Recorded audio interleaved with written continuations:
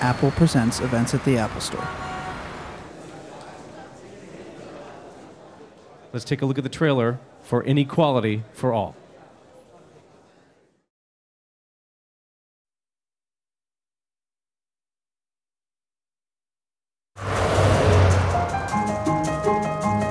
Now, the thing you ought to know about this Mini Cooper is it is small. We are in proportion, me and my car. My name is Robert Reich. I was Secretary of Labor under Bill Clinton. Before that, the Carter administration. Before that, I was a special aide to Abraham Lincoln. Of all developed nations, the United States has the most unequal distribution of income, and we're surging toward even greater inequality. 1928 and 2007 become the peak years for income concentration. It looks like a suspension bridge. Last year, we made $36,000. I probably make $50,000 a year, working 70 hours a week. The middle class is struggling. Now, people occasionally say to me, what nation does it better? The answer is the United States. In the decades after World War II, the economy boomed, but you had very low inequality. Do you know Robert Reich? I do indeed. He's a communist. When I was a kid, bigger boys would pick on me. I think it changed my life.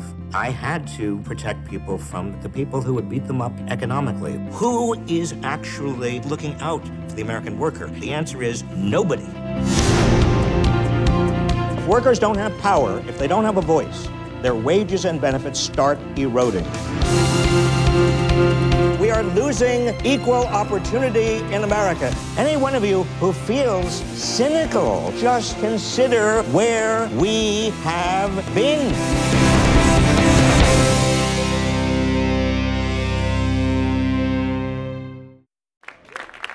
Please welcome our moderator for tonight, Brian Brooks from the New York Film Society at Lincoln Center, and the filmmakers Jacob Hornbluth and Robert Reich. Just as a quick, before I do the introduce our guests again, I found an interesting article in the Wall Street Journal that was actually, it was in 2007, but it was kind of interesting because it said that it reported that at that time, income disparity in the United States had grown to the highest level at that time. And it pointed out that 50% earned less than 12.8% of all income, which was down from 13.4% in 2004. And this is, of course, in the Wall Street Journal, which is not exactly a hotbed of left-wing vigilance. So I just thought that was interesting. But just to get into to inequality for all, maybe talk about what interested you, Jacob, in this topic, and what brought you to Secretary Reich? Yeah, well, first of all, statistics like the ones you just brought up are, I was hearing a lot of those statistics. I always hear these stories of income inequality is widening, but I didn't really understand what that meant or why. And the film that we made is designed to give a framework and understanding for a lot of the information that you're receiving in the 24-hour news cycle. It connects the dots between what that income inequality means and say what the consequences are for our democracy, like why is our politics so polarized, and why is anything having to do with our economy being stuck in neutral since that recession many years ago, does that have anything to do with the widening income inequality that we've seen? For me, making this film was an act of passion. It's a passion project because this is, I feel like, the biggest story of our times, and it's also the story of my life. I'm 40.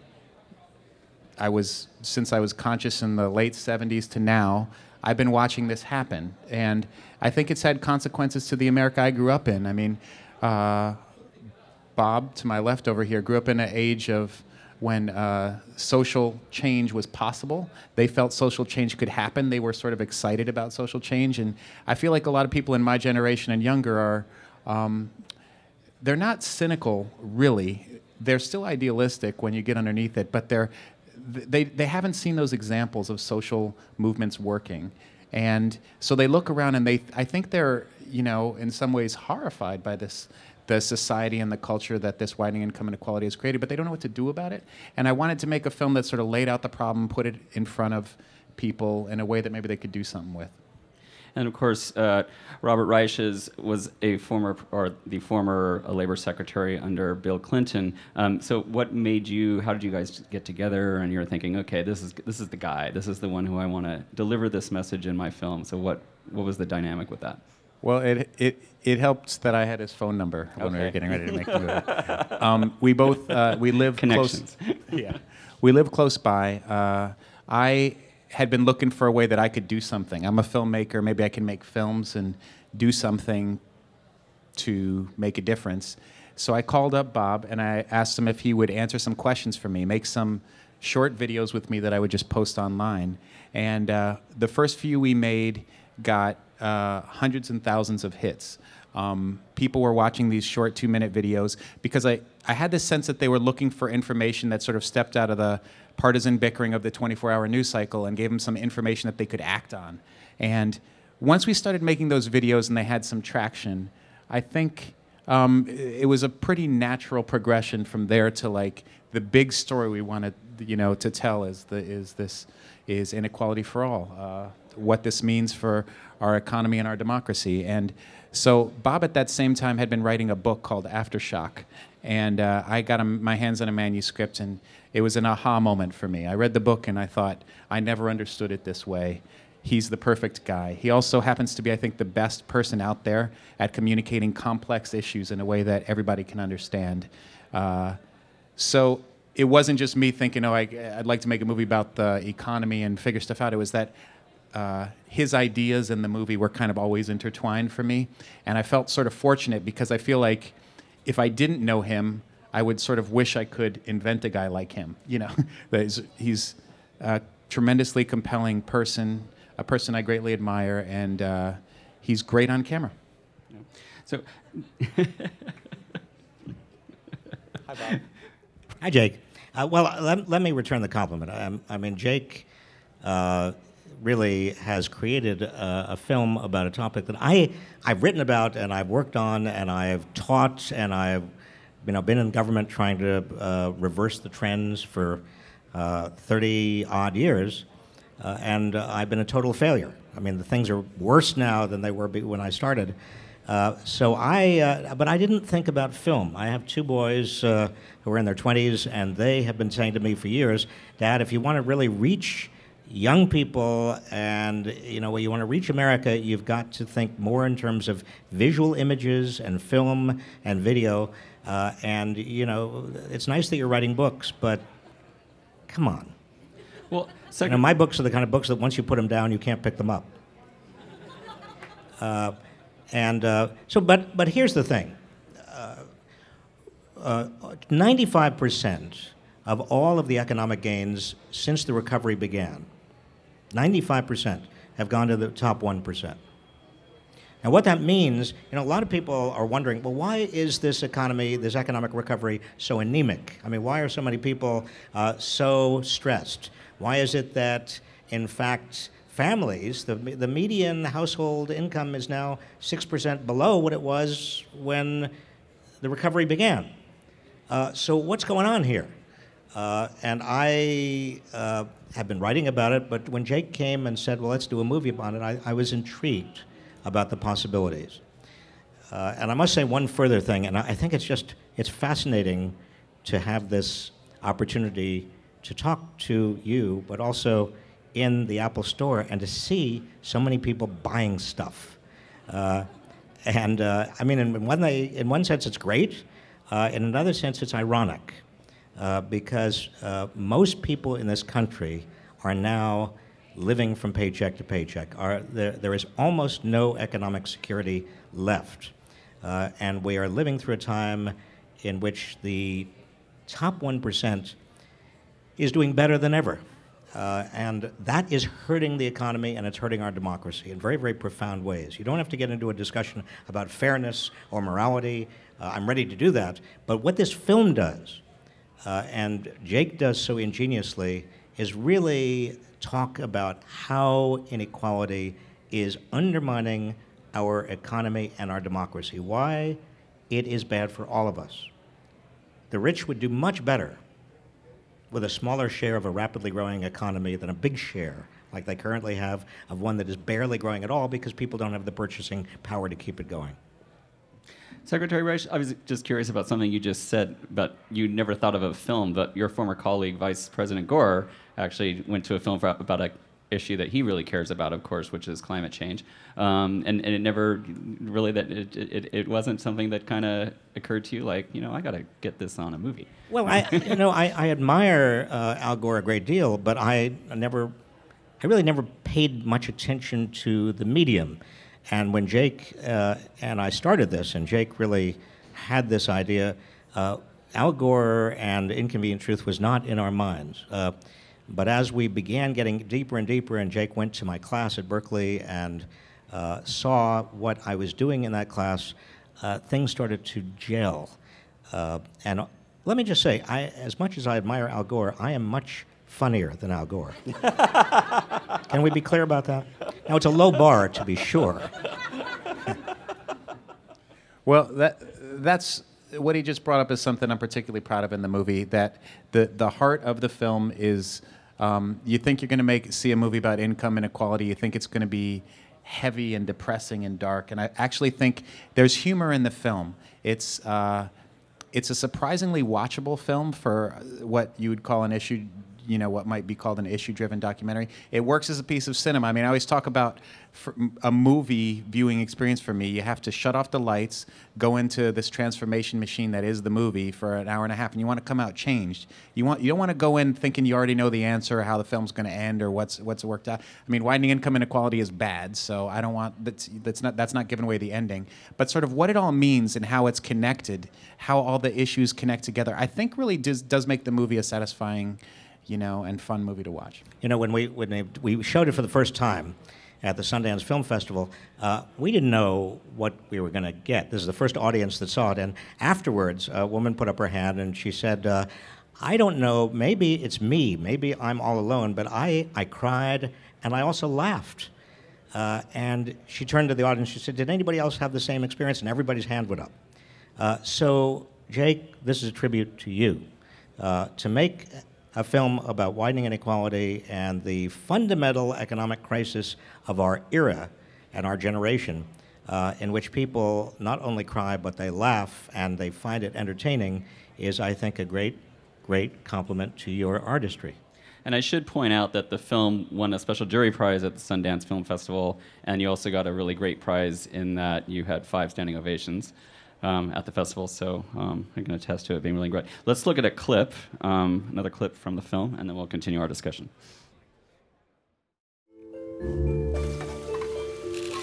Contrary to popular mythology, globalization and technology haven't really reduced the number of jobs available to Americans.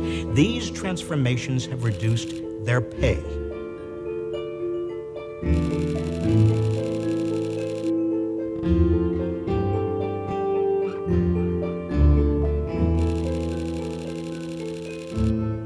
It's not just that wages are stagnating, but when you take into consideration rising costs, the rising costs of rents or homes, dramatically increasing costs of healthcare, the rising costs of childcare, and also the rising costs of higher education, rising much faster than inflation. Take all of these into consideration, and you find that it's much worse than just stagnating wages. It's basically middle-class families, often with 2 wage earners, working harder and harder and harder and getting nowhere.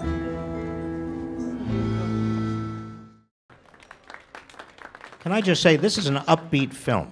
I was going to say, No, it really is. The clip. clips, that clip is particularly downbeat, but it is.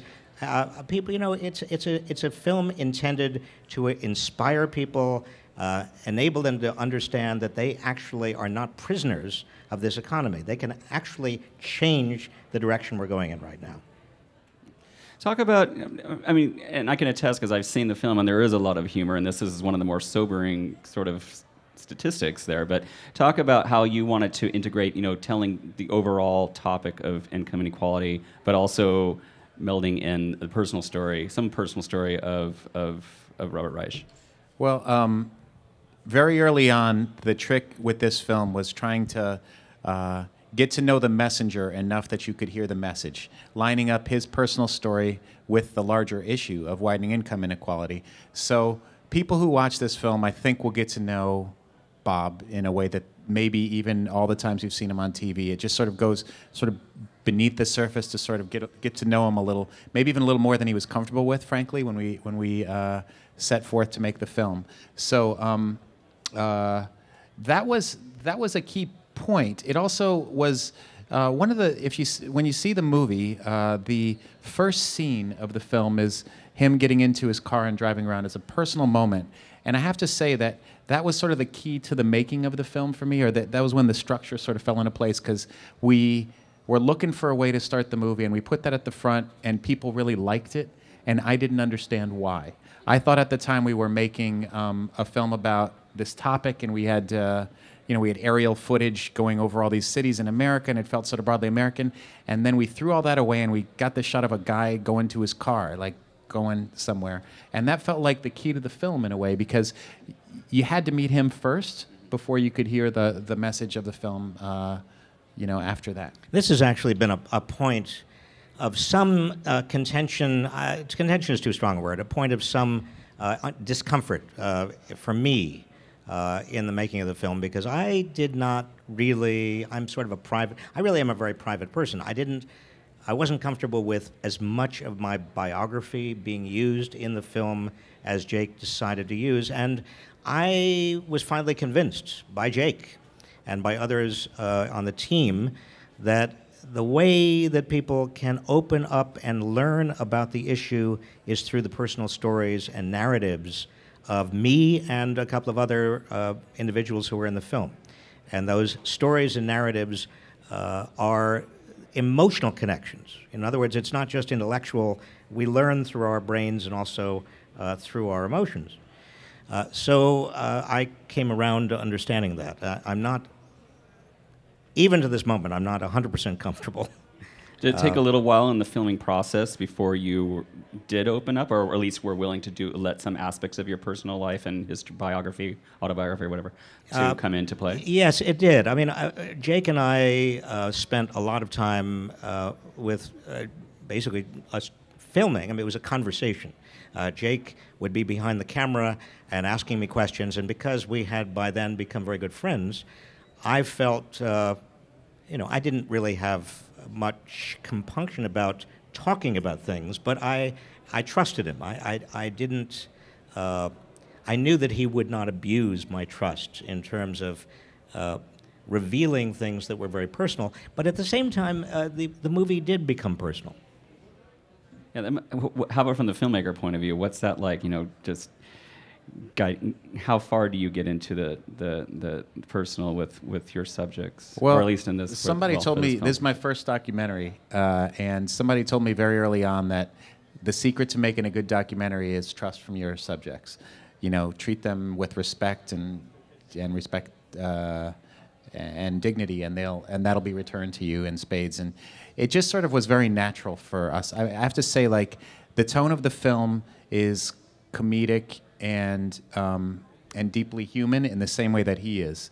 And I think that this lining up of our sensibilities was clear to us before we made the film, the fact that we sort of shared a point of view in a way. I like humor as well. I've directed comedies before in my past, and I think, Bob always calls humor the great antiseptic. When you Disinfectant. Disinfectant, yeah.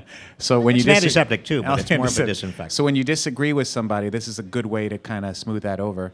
But it's also about, I guess, in a sort of rational, clear way, putting all these dots together, speaking truth to power, but not doing it sort of screaming vitriol, doing it with reason was sort of the underlying source of the film. And since we shared that, I felt like I knew the right amount of his personal story that wanted to go in, and I was confident that when he saw the finished product, he would see that it would match up with something that he would be comfortable with. Okay.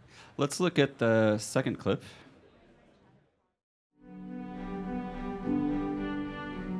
When I was a kid, the bigger boys would pick on me.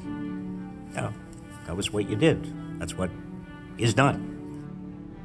So I got an idea that I would make alliances with older boys. You know, just one or two who would be my protectors. The summer when I was about 10, one of the older boys who I depended on to kind of be a protector, his name was Michael Schwerner. In the summer of '64, I learned that Mickey had been in Mississippi registering voters. And he and two other people who had been with him registering voters were tortured and murdered. And when I heard that my protector had been murdered by the real bullies, I think it changed my life.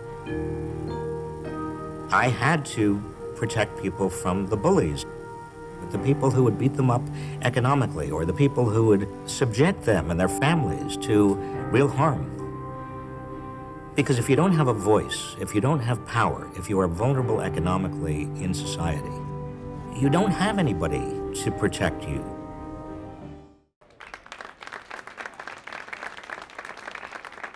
Another upbeat clip, I guess.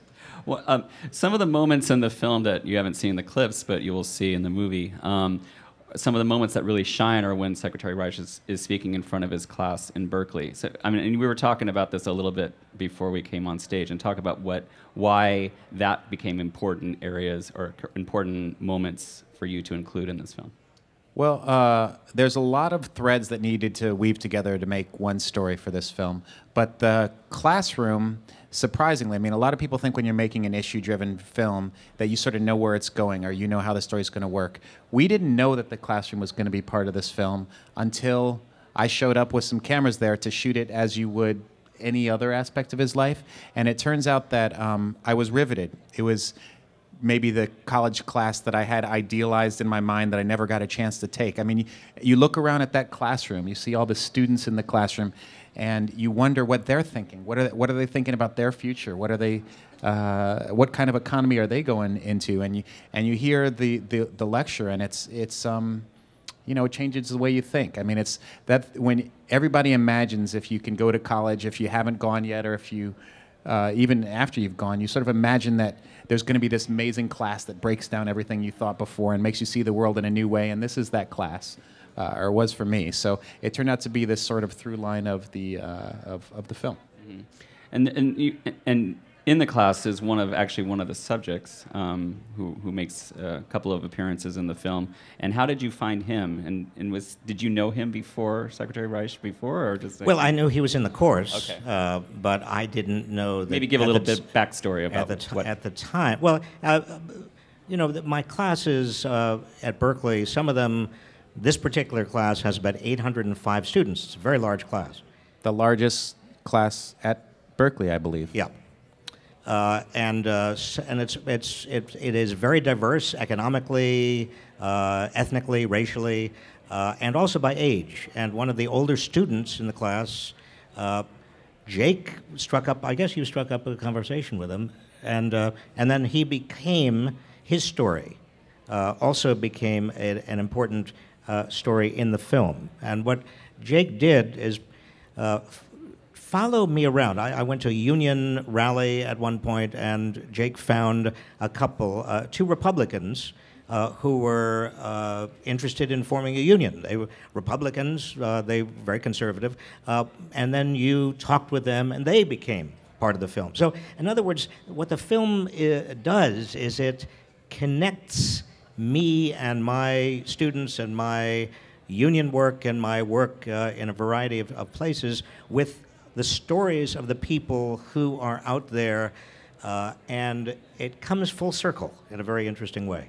And it happened also naturally. I mean, you look around as he's speaking. I'm wondering what you guys are thinking. You know, as I'm out there, I'm a curious person. I want to know what's going on. You know, in general, I sort of am interested in this particular struggle on a human level. I mean, for me, this is a very personal topic. I've struggled with economic uncertainty, the same as a lot of people who are going to see this movie have. I'm worried about what's happening to my economy. I'm worried that I can't figure out a way to plug into my democracy, and I'm sure everybody else who watches the film is too. So I want to talk about that with people. I mean, that's the sort of spirit that the film started from. There was one, I want to get to some questions from the audience, so get those ready. But just one quick one before we do that. This was a little line of statistics that I thought was interesting that really grabbed my attention. I was actually just recently in Canada, and when I'm there, I can't help but get into conversations with my Canadian friends because, of course, they have certain things that we don't have. But anyway, it was interesting though that in the film here, you cite that 42% of Americans who are born into poverty never get out of poverty, and that compares to 30% in the UK, which I think traditionally we consider to be the more class-conscious society between the two of us, and then it's 25% in Denmark. So I just found that really struck. But then you said that you think that the answer is actually here. When we talk about that. Well, people ask me all the time, which nation does it better? And my answer is the United States. Between 1946 and 1978, we had a society at that time. The memory is fading of that time, but that was a society in which we took equal opportunity seriously. Not only did we pass the Civil Rights Act and Voting Rights Act and expand opportunities for women, but we also had the most equal society in terms of economy that we have had any time in the last 100 years. We had a top marginal tax rate under Dwight D. Eisenhower, Republican, former general, that was 91%. And even if you get rid of all the deductions and tax credits, the typical very wealthy person was paying over 50% marginal tax rate in those years. And yet the economy did much better annually during that period of time than it has done since. We invested like mad in education. Not only primary education, but public higher education. We built the interstate highway system, the biggest public works program in history. We took seriously the mandate of equal opportunity in our society. And we did it regardless of whether it was Republicans or Democrats in charge, we felt a kind of a social cohesion so that the CEOs of those eras, the most highly paid CEO was earning 50 times what the typical worker was earning. Today, it's 350 times what the typical worker is earning. Finance was boring. Wall Street was regulated. We had very strict regulations separating investment banking from commercial banking. All of that changed by the late 70s, early 80s, and continued to change in the 90s and onward. One of the things that is important for people to understand, and the film makes this point, is that an economy doesn't exist out there in a state of nature. An economy is about rules. You can't have an economy without rules. And those rules come from where? From courts, from agencies, from the government. And those rules ultimately come, if you have a democracy that's working, from all of us. And so we make the rules by which the economy functions. And if we want different rules and a different economy, we should have the power to change them. That economy that we had between 1946 and 1978 worked for more of us than the economy has since then.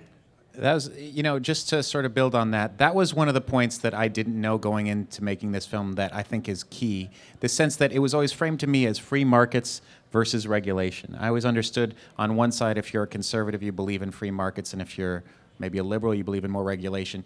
Well, that's a false construct. I mean, the thing that sort of the film does is it says there's always rules, and right now those rules just happen to benefit capital and the 1%. It happens rather than, labor or the other side. There's rules anyway. There's not a free market that exists. Don't believe it when people tell you that there's a free market. That doesn't happen. Those rules are set up so that Wall Street is deregulated and can make more money. That's rules set up to benefit them. Okay. All right. So I think, someone's over there with microphone. We'll start, I guess there's a couple in the front. We'll work our way around. Hi.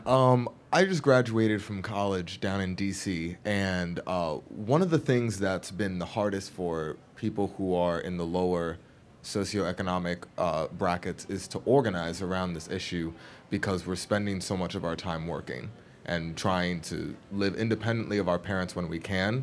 And even when we are, it's still tough because our parents are still struggling. But when we do organize, it's very quick to get swatted down as noise. So it's becoming kind of a cynicism is growing, and I'm afraid of that. And it's weird because we live in the age of the internet where it's easy to organize, but so much of it is noise now.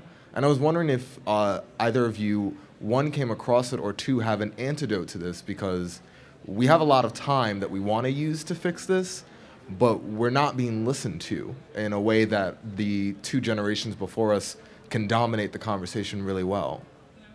There are several things that I tell my students and young people generally. Number one, you've got to fight cynicism, because cynicism is the end of the game. If you feel that politics is inevitably corrupt, that the game is inevitably loaded against you, then that is a self-perpetuation.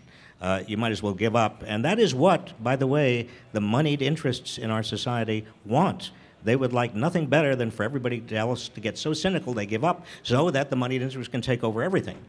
Number two, if you look at our history, you see that we in this country have continuously, every 20 or 30 or 40 years, we reform capitalism, and we make sure that capitalism's excesses don't actually destroy capitalism. We save capitalism from itself. We did it 1901 to 1909, the first progressive era, antitrust laws, food and drug laws, 40-hour work weeks, new laws that prevented corporate corruption from infecting the machinery of government. And between 1933 and 1939, Social Security and insurance, all sorts of wage insurance, and the basics that we now take for granted in terms of minimum wage and the right to organize, to union organize. And the 1960s, civil rights, voting rights, Medicare, we could go on and on. But anybody who's cynical doesn't recognize and doesn't understand our history. That's number two. Number three, demographically, this country is moving toward women having more power, African Americans having more power, Latinos having more power, young people having more power, and all of these groups get it, not entirely, but they get it more than the old power structure. So I think, given all that, inevitably we're getting to a point where this thing is going to tip. My fear, honestly, is that people are so angry. So many Americans, so angry, so disillusioned, so frustrated, working harder than ever, getting nowhere, that they fall prey to demagogues on the left or the right, who are using their anger and their fear and their anxiety to find scapegoats. You know, Bill O'Reilly, for example, I've been having this running feud with, because Bill O'Reilly, 18 months ago, on his show, says Robert Reich is a communist. You know, well, I thought he was joking. He was not joking. I watched that tape several times. He says, I'm a communist and I'm a secret admirer of Karl Marx. Well, you know, last I guess Sunday, I wrote a piece in the New York Times, an op-ed, and said, somebody came up to me at an airport recently and said, you are a communist, and then he used an epithet, and I thought, what, you know, is my life in danger? I mean, what is going on here? And I said, where did you get that information? He said, from Bill O'Reilly. And I use that as an example of the media and demagogues on the media basically name-calling, ad hominem attacks, stirring up this anger and fear that people have and pointing the finger of blame. And then last night, what did Bill O'Reilly do on his own program? He said, he took umbrage. He was very upset with me. He said, Robert Reich accuses me of demagoguery, blah, blah, blah, blah. Yeah, I have, for the last 18 months, said to Bill O'Reilly in emails and letters and telephone calls, have me on your show to debate this. Have the courage, will you, instead of just calling me names and taking umbrage, have the courage to do this. So all of you, it's write to him, O'Reilly, Oreilly, at foxnews.com, and say to him, don't be a wuss. Debate Robert Reich, mano a mano. Could I take another run at your point? Consider my personal example. 3 years ago, I never made a documentary before. I was frustrated. I was angry. I didn't know what I could do. I set forth to try to do something. I started making these short videos, which hundreds and thousands of people started to watch. Now I got a film that's about to come out, and it won awards at Sundance. It won some audience awards, and now it's going to come out in the top 25 markets on Friday. And we got a chance to do something. You speak up, you do what you can from where you're sitting. So we've designed a website in case there's other people who have an interest in doing something that's designed on who you are as a person. If you're a student, if you're unemployed, if you're a teacher, if you're a small business owner, whatever it is, you see this film, you get involved in this issue, and that you want something you can do, we're going to try and help you out, get there. It doesn't have to be changing the whole game, Changing widening income inequality is a big topic. There's 6 sort of pillars of change we're trying to focus on, and you can get involved in whatever one you want, or else you can get involved in, based on who you are, a student or an employer. So check out that website, and hopefully it'll have something for you as well. I think there was one right here.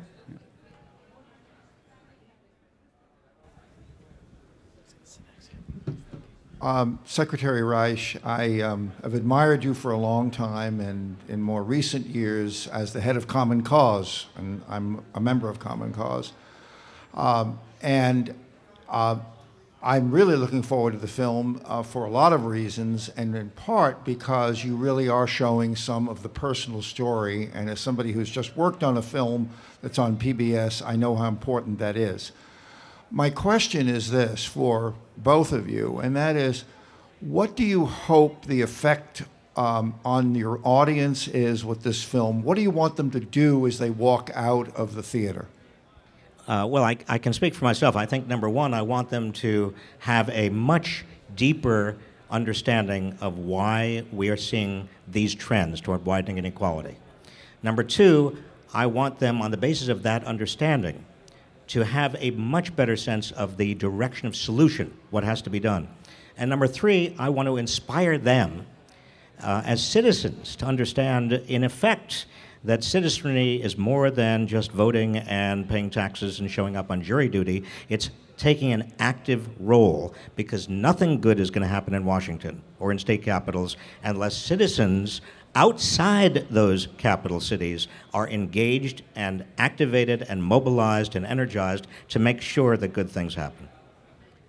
And for my part, I think the discussion around widening income inequality is insufficient given the scope of the problem. I'd like to change that conversation to sort of raise the bar on it so it's not just a partisan fight. I feel like this basically comes down to if you're on the left or on the right now in the way it's framed. If you're on the right, you're angry at government or the poor, and if you're on the left, you're angry at corporations or the rich. And frankly, neither one of those frames are a solution to the larger problem. If we realize that this is bad for the rich, the poor, the middle class, liberals, conservatives, everybody's invested in this. The conservatives who have seen this film so far, who have given it a chance, have looked for reasons to attack it, and they've come up to me afterwards and said, I got a lot out of that film as well. So I hope we can change the conversation. I mean, you don't want to get too grandiose about a film, but we're doing our part, and we hope that I feel that that's necessary in one way or another. Secretary Reich, really quick, there's obviously a big showdown coming up with healthcare. I'm just wondering what you think will happen, how it will play out, and I see there's a question there. One way or another, the government will be funded. I went through, when I was Secretary of Labor, we had in 1995, beginning of 1996, the last government shutdown, and I had to send 16,000 Labor Department workers home without knowing when they would be paid or whether they would be rehired. It's not a pretty picture. There may be a shutdown for a week or 10 days. It depends a lot on a civil war now going on in the Republican Party. The Republican Party is being taken over by radicals, radical right wing. I think it's dangerous for the country because these people don't really seem to care about governing. They seem to care more about winning than governing. And we'll see if John Boehner is a statesman. I mean, he will have an opportunity within the next week and certainly within the next 3 weeks, because you also have this debt ceiling issue. He will have an opportunity to act as a statesman and submit these issues to the entire House of Representatives. He's going to have to depend on Democrats. If he's not a statesman, if he's most worried about just holding on to his speaker position in the House, then we're all going to suffer. By the way, you keep on hearing about Ted Cruz, Ted Cruz, Ted Cruz. Forget it. He is nothing. He is irrelevant. This all comes down to whether John Boehner wants to be a statesman. Wow. I think it was right here. Hi, Secretary Reich. I'm curious, you mentioned demographics. I'm wondering, do you think that that is going to be enough to overcome the countervailing forces in place, globalization, the ability of the rich to get around that by outsourcing jobs? Yes, I do, because again, other countries, I mean, Germany would be a good example, right now, subjected to the same forces of globalization and technological change, have done a far better job maintaining their middle classes, high median incomes, preventing the very wealthy from going home with basically all the winnings. It's possible to do this, even with globalization and technology, if you get the rules of the game right for your people. The real question is about politics. It's not economics. The real question is whether we are going to see the kind of political mobilization we've seen at least 3 times over the last 100 years, when, as I said before, capitalism has started to go off the rails. And I think the answer is probably yes. I mean, this country, as Winston Churchill reputedly once said, Americans always do the right thing eventually after they've exhausted all other alternatives. And I think that we will. Question for Bob. What was the single most important thing you did as Secretary of Labor to reduce income equality? And was it possibly overturned by the Bush administration? Well, there were a number of things. Again, there's no magic bullet here, and I was very frustrated. You'll see in the movie just how frustrated I was. I didn't think that I did enough, and I don't think the Clinton administration did enough. I was in battle very often during those years with people who were personally friends of mine, but Bob Rubin, who was Secretary of the Treasury, who had a very different vision than I did. But we lifted the minimum wage. We got the Earned Income Tax Credit expanded dramatically. We had family and medical leave enacted. We did a lot of stuff that helped a lot of people, but we didn't do nearly enough. Hi, I didn't get to see your film ahead of time. This might be in the movie itself. Now it looks like the Gilded Age, or the age of the robber barons, when you talk about the 1% having most of the wealth. How do we go from, I'm a local 3 electrician, how does labor go, what can we do now, like comparing back, you say, 3 specific times in U.S. history, of how we make that leap from going from a Gilded Age into making change so we can have more equity in income? What are those small steps that we can begin taking? If we were having this discussion in the year 1900, we would be talking about robber barons, about extraordinary inequality, about urban squalor, corruption of our politicians. We'd be having a discussion about a set of conditions that look remarkably like they are today. And somebody might say, well, how are we ever going to get out of this? And then what happened in 1901? The progressive era in the United States suddenly emerged. How did it suddenly emerge? It emerged, I think, because the gap between the ideals that we all agree are terribly important, bedrock ideals, and reality that we could not any longer ignore, became so large that the cognitive dissonance was just not possible to live with. And people were ready for that kind of fundamental change. And they had already, there was a kind of latent demand. I think there is a latent demand right now, and I can't tell you exactly when it's going to come. A mention was made of social media. I think social media are tremendously important in terms of alerting people, sending information, rounding people up, but it's not enough. You have to have face-to-face meetings. Organization requires commitment. Commitment requires face-to-face peer groups that are actually going to spend time sacrificing their time, turning off their televisions, getting off the computers, and actually doing real organizing. So you need both social media, but you also need real on-the-ground work. And that's what's going to happen. And that's what's happened. Well, we didn't have social media in 1900, obviously, but we had other media, but we needed the ground troops. Well, just to add to that, so film comes out Friday. You haven't missed it yet. We're on, Tuesday, I think, right? So it comes out Friday. It's going to be at the Angelica and at Lincoln Center. So here in New York, you can see it in one of those places. Lincoln Plaza. Lincoln Plaza, yeah. It's important. I think it's important to get how people can organize right now. Like, people are going to want to know after you see this film. Again, I'll just tell you, we have that website. We have one of our things that we're focused on is how labor can get together and do something. So check it out, inequalityforall.com. Hi, Professor Reich. I'm a Berkeley alum, and my buddy here, we're both in New York now. Go Bears. Yeah. My question is about globalization. You touched on it a little bit earlier. To what extent do you think this is a global phenomenon?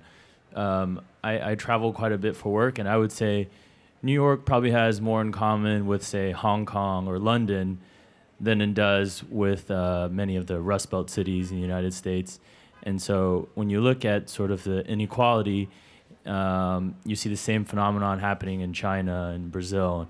And it seems like the global economy is moving in this direction, in a winner-take-all direction.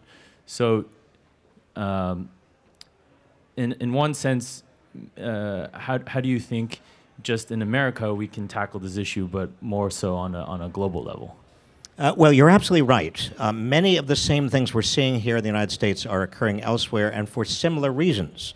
Technological change, globalization, the demise of, to the extent that other countries had labor unions, the demise of labor unions, a tax structure that is becoming ever more regressive rather than progressive, financial markets that are taking over and wreaking havoc on economies. We could go through the list. Educational systems that are failing. But the United States is large enough, like the Eurozone, like China. These places are large enough and powerful enough that if they get the rules right, they can actually not be victims of global capitalism. They can actually set partly the rules of global capitalism. The United States is the biggest and most powerful economy in the world. We, again, if we make the rules that are going to generate not only efficiency and innovation, but also a far greater sharing of prosperity here, we could be exemplars for a lot of the rest of the world. One thing we see in the movie is that as widening income inequality grows, so did the share of income going to the financial sector, which is a big part of, say New York City, for instance. You also see political polarization grows at the same time. So you're seeing some of the things that make it a good society to live in, something that makes us feel like we're all in it together, are connected to widening income inequality, which is connected to some of these trends that you're seeing all over the world. But as he's saying, they're not inevitable. We don't have to be that way. I think that's one of the sort of horrible, sort of outcomes of this discussion is people get all the way through, they see that it's wrong, they feel bad about it, and then they throw up their hands and say, nothing we can do about it. These globalization and technology has been happening since the 70s, and we're just stuck with it. That's the only thing we can do. It's not true. You can do something about it. The economy is for us. We're not for the economy. If we get together and we do something about it, it's our economy. It's not just happening to us. So. Good afternoon. I was wondering, moving towards the future and seeing the trend toward technical efficiency and automation at the workplace, it appears that we're headed toward a point where the need to keep the workforce as consumers and the need to maximize profit through automation, and previously through globalization as well. But it seems like there's going to be a point where that's going to come to a head, where they've already replaced all of our jobs with robots, and now we don't have jobs to buy their products. They're basically going to just sit on the shelf and. And do you think we're not there? We're headed there, right? Well, I think we are headed there, but I would say in a slightly different way. It's not that we don't have jobs. Right now, we are still in the gravitational pull of the Great Recession. But if you go back to 2007, 2006, 2005, we had a great deal of technological displacement, but people had jobs. The problem is that their jobs didn't pay very much. Most of the jobs created since the Great Recession of 2009, 2008, most of the new jobs pay less than the jobs that were lost. So what's happening is that globalization and technological change, it's not that they're eliminating jobs, they're driving wages for about 75% of the workforce down. And they are creating huge rewards at the very top. This is the subject of the movie. But what I cannot stress enough with all of you is that it is wrong to be a technological or an economic determinist, as if these forces are inevitable and we can't do anything about them. We have in the past, we can in the future. We don't have to be neo-Luddites and smash all the technology. We can take advantage of technology, but we can do it in a way that is much, much broader based in terms of the benefits of new technologies. I want to say, if I may, just one last thing. And this is another compliment to Jake. This is not an eat your spinach movie. And by that I mean, Jake has created a movie that is entertaining, that is fun to watch, that is people who have gone to screenings, and we've been with them because we're kind of curious how people respond. They come out and they say, I learned so much, and I had fun, and as I said before, I cried and I laughed. And this is an entertaining movie, but it's designed very subtly to change the conversation in this country and enable people to see things that they did not see before. So please see it. Hey, could I? So also to add on, just to add again on what he was saying is every other film that you would do a discussion in a filmmaker about, we'd be talking about, that close up and, how did the story arc go? And here a lot of it's about politics, it's about the storytelling. But it's an amazing film of its own, it's a film that works on its own, separate of the politics. It's hard to discuss it now. The film comes out on Friday, so it's before it's come out in theaters. But I think it works on both levels. I mean, in some way, my experience in these Q&As has been that the filmmaking feels simple, as if the story just kind of told itself. And it was an incredible journey to kind of own this argument in a way that I feel like made it work as a movie. At the same time, it's all his argument that we're laying out, or it's his argument that we're laying out.